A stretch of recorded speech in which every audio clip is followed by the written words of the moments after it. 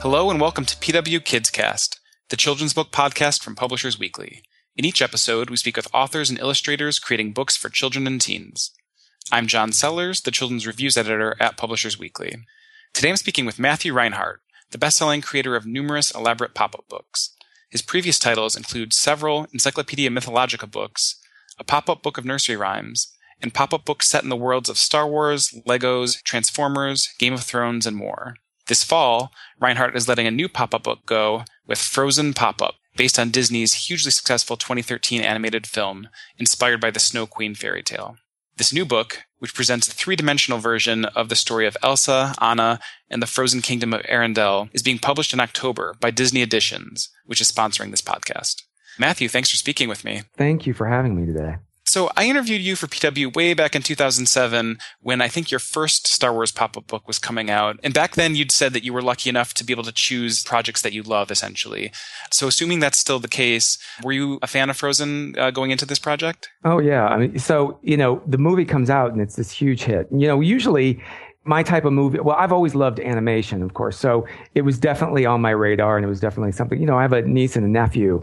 And my niece especially was super into it. So when, you're around it all the time, you can't help but get into it. I saw it multiple times. I mean, that's what I think most parents have. And, I've always loved Disney movies. And there was just something about it that it has this quality, like it reaches on so many levels, like it's this musical that's really spectacular. And then the story is, even though it's a story that has been told many times, there's this new edge to it, so I loved it. I always get to, I'm lucky and I still do get to do pretty much every project I do is one that I love, but I love a lot of stuff, Some wide-ranging interests. Yeah, definitely. And there are a lot of very nerd interests, I have to say, I love comic books. I love cartoons. I love animation, and I like a lot of the other things like nonfiction stuff. I love history. I love, especially ancient history. I love, biology and creatures and animals. And so there's just this there's so much out there in the world, and it's to be able to kind of interpret it in a new, different way is cool for me. That's maybe an interesting lead into the next thing because, there's so much out there in the world and there's also so much out there in this movie. And you basically have 6 major pop-up scenes in the book. So how do you go about planning and figuring out which moments really needed to be reflected or maybe which worked well as sort of centerpieces for the paper engineering? Well, what usually happens is, I start in with the story. And since this story was already, told, we went in with the producers of the movie and, talk to them about which scenes you think would be the best. And I also do the same thing. Most of the time when I'm working on a book, after I've done the manuscript, then the next part comes where it's sort of you lay out what ideas might happen on each page and the pops, essentially. And so they aren't drawn out. They're sort of just words and you have ideas about what might happen, but I have no idea how they're going to be engineered or what it's going to look like yet. I just know that I want to see the ice castle form up from the page somehow, So we discuss different scenes, what would be the most important on each page. And then I'll go away and, really start, engineering by hand, cutting up paper and folding it and seeing how it works. So it's really hard. You pick those moments that I think are the most iconic and, you sort of break it down into different acts of the movie. Mm-hmm. Did you feel like this movie was set up in a way that made that process somewhat easy? Like it sort of was fairly easy to narrow down what and how you wanted to feature? Sometimes. And then other times, no, because, everybody likes certain characters and feels that certain parts of the movie are more important than others, So at times I needed guidance because, I might say, oh, I really want to be with the trolls and I really want to have like a huge pop with all them all over the place. But, then, you talk to the producers and the story was about, really it's about the sisters the most, I like to go off on tangents, at times. And, they help keep me a little bit more focused on, the main story between those two sisters and what happens in there. And so we get to do, what's great about the pop is there's all these little side pops as well. And on one spread in particular, the 5th spread, there's all these like sort of hand activated tabs and pops along the sides. So you get the main pop on the top that also has a pull tab on it and changes and transforms. And then there's also these other side bits. So I get to have my cake and eat it too. Like I get to make the things that I have to make or they're more important. And then I get to have these little side tracks as well. You can indulge those tangents when you want to. I do a lot.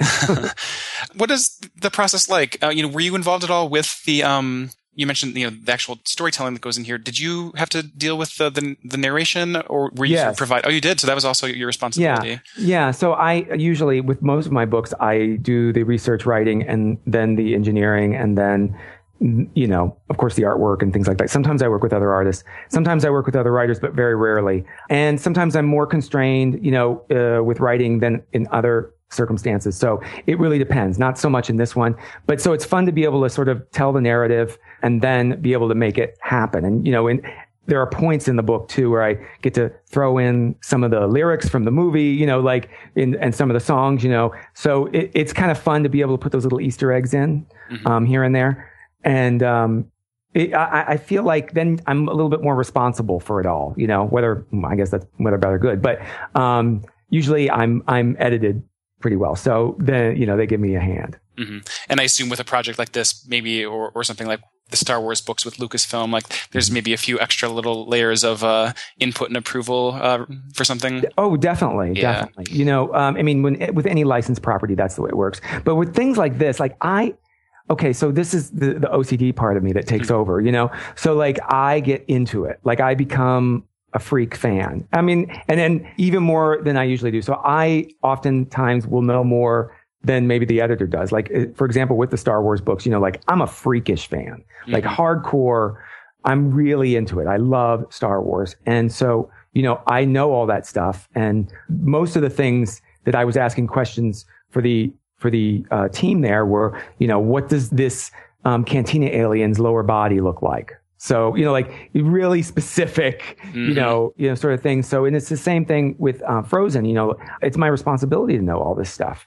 And so I try to capture that as much as possible. Going back to the paper engineering aspect of this for a bit, there's so often in your books a sense of movement and maybe even like narrative action in the way that some of the way that they unfold and things like that. Do you sort of arrive first at like, oh, this is the movement I really want to see, and then how do I make that happen? Are you relying on certain techniques that you kind of go back to again and again, or are you constantly having to sort of innovate to sort of make affect the change that you want to have happen there? Both, actually. Like it starts off and I just, it's kind of like, I liken it to directing sort of a movie, only it's in paper and it's in a book, it's happening. You think about like I only have a few seconds to make something happen, that important thing, whether it's something growing on the page, something moving. And so you think about your action and there's really not much, back and forth sort of action that can happen in a pop-up.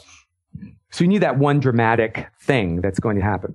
Mm-hmm. And there are mechanisms that I use over and over again, just to like as structural things. But then there's also a lot that I have to innovate and figure out. Like, I don't like the way something folds and, the way I want it to move in a certain way. So there's a lot of times where I'm cutting and folding that paper and trying to see this new way of doing something because I don't like the shape, or I don't like, how it falls across to, different pieces work against each other. So there is I have like sort of a mantra that which is kind of, like you learn the rules, you break the rules, and you learn new rules, and then you start all over again, And, aside from the paper engineering aspect of the book, can you talk about your approach to the artwork itself? Obviously we're not looking at stills from the film in this book. Yeah. So this artwork was all cut paper collage. Now, this is digital cut paper collage because there's so much more detail. Usually what I used to do, and the reason why what I do is I make my own paper in the studio. So I'll get acrylic paints and, just lots of different papers and just make all these different textures. I have probably thousands of different papers that I've made in the studio with the help of assistants and things like that over the years. And what I started to do over working on this book in particular is do it digitally, because there's so much very specific detail, especially with the characters and everything like that. And I don't, with these two, it's very important.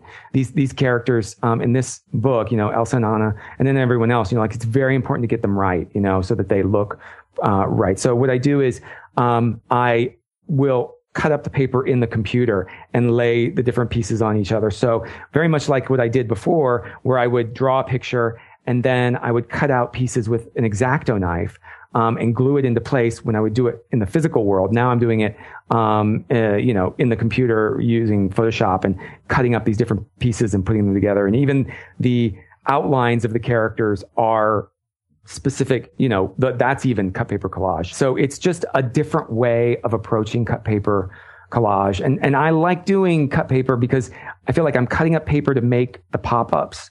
And so it's kind of cool for me to be able to cut up paper to make the illustrations as well. So it's got many layers kind of going on. And you mentioned having some assistants and things like that. Is a book like this a team effort? Do you have I'm not quite sure what your studio setup is like. Yeah. Well, I used to have like a larger studio setup with more assistants, but I don't need them as much. It's funny. And let's face it, there was some, as the economy went down, after about, 2008, 2009, it was expensive to keep full-time people. And I am one of those artists that I like to be alone.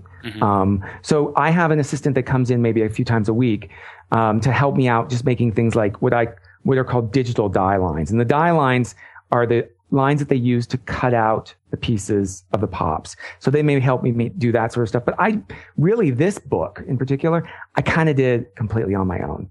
And last year was like a super, super busy year. And, I was crazed. I worked like every single day, but when you are doing something you really love, you don't mind, that sacrifice.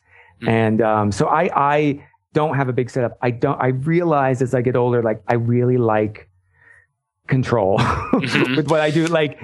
So then I know that if something's wrong with the way something works, it's my fault. And, I can't blame anybody else.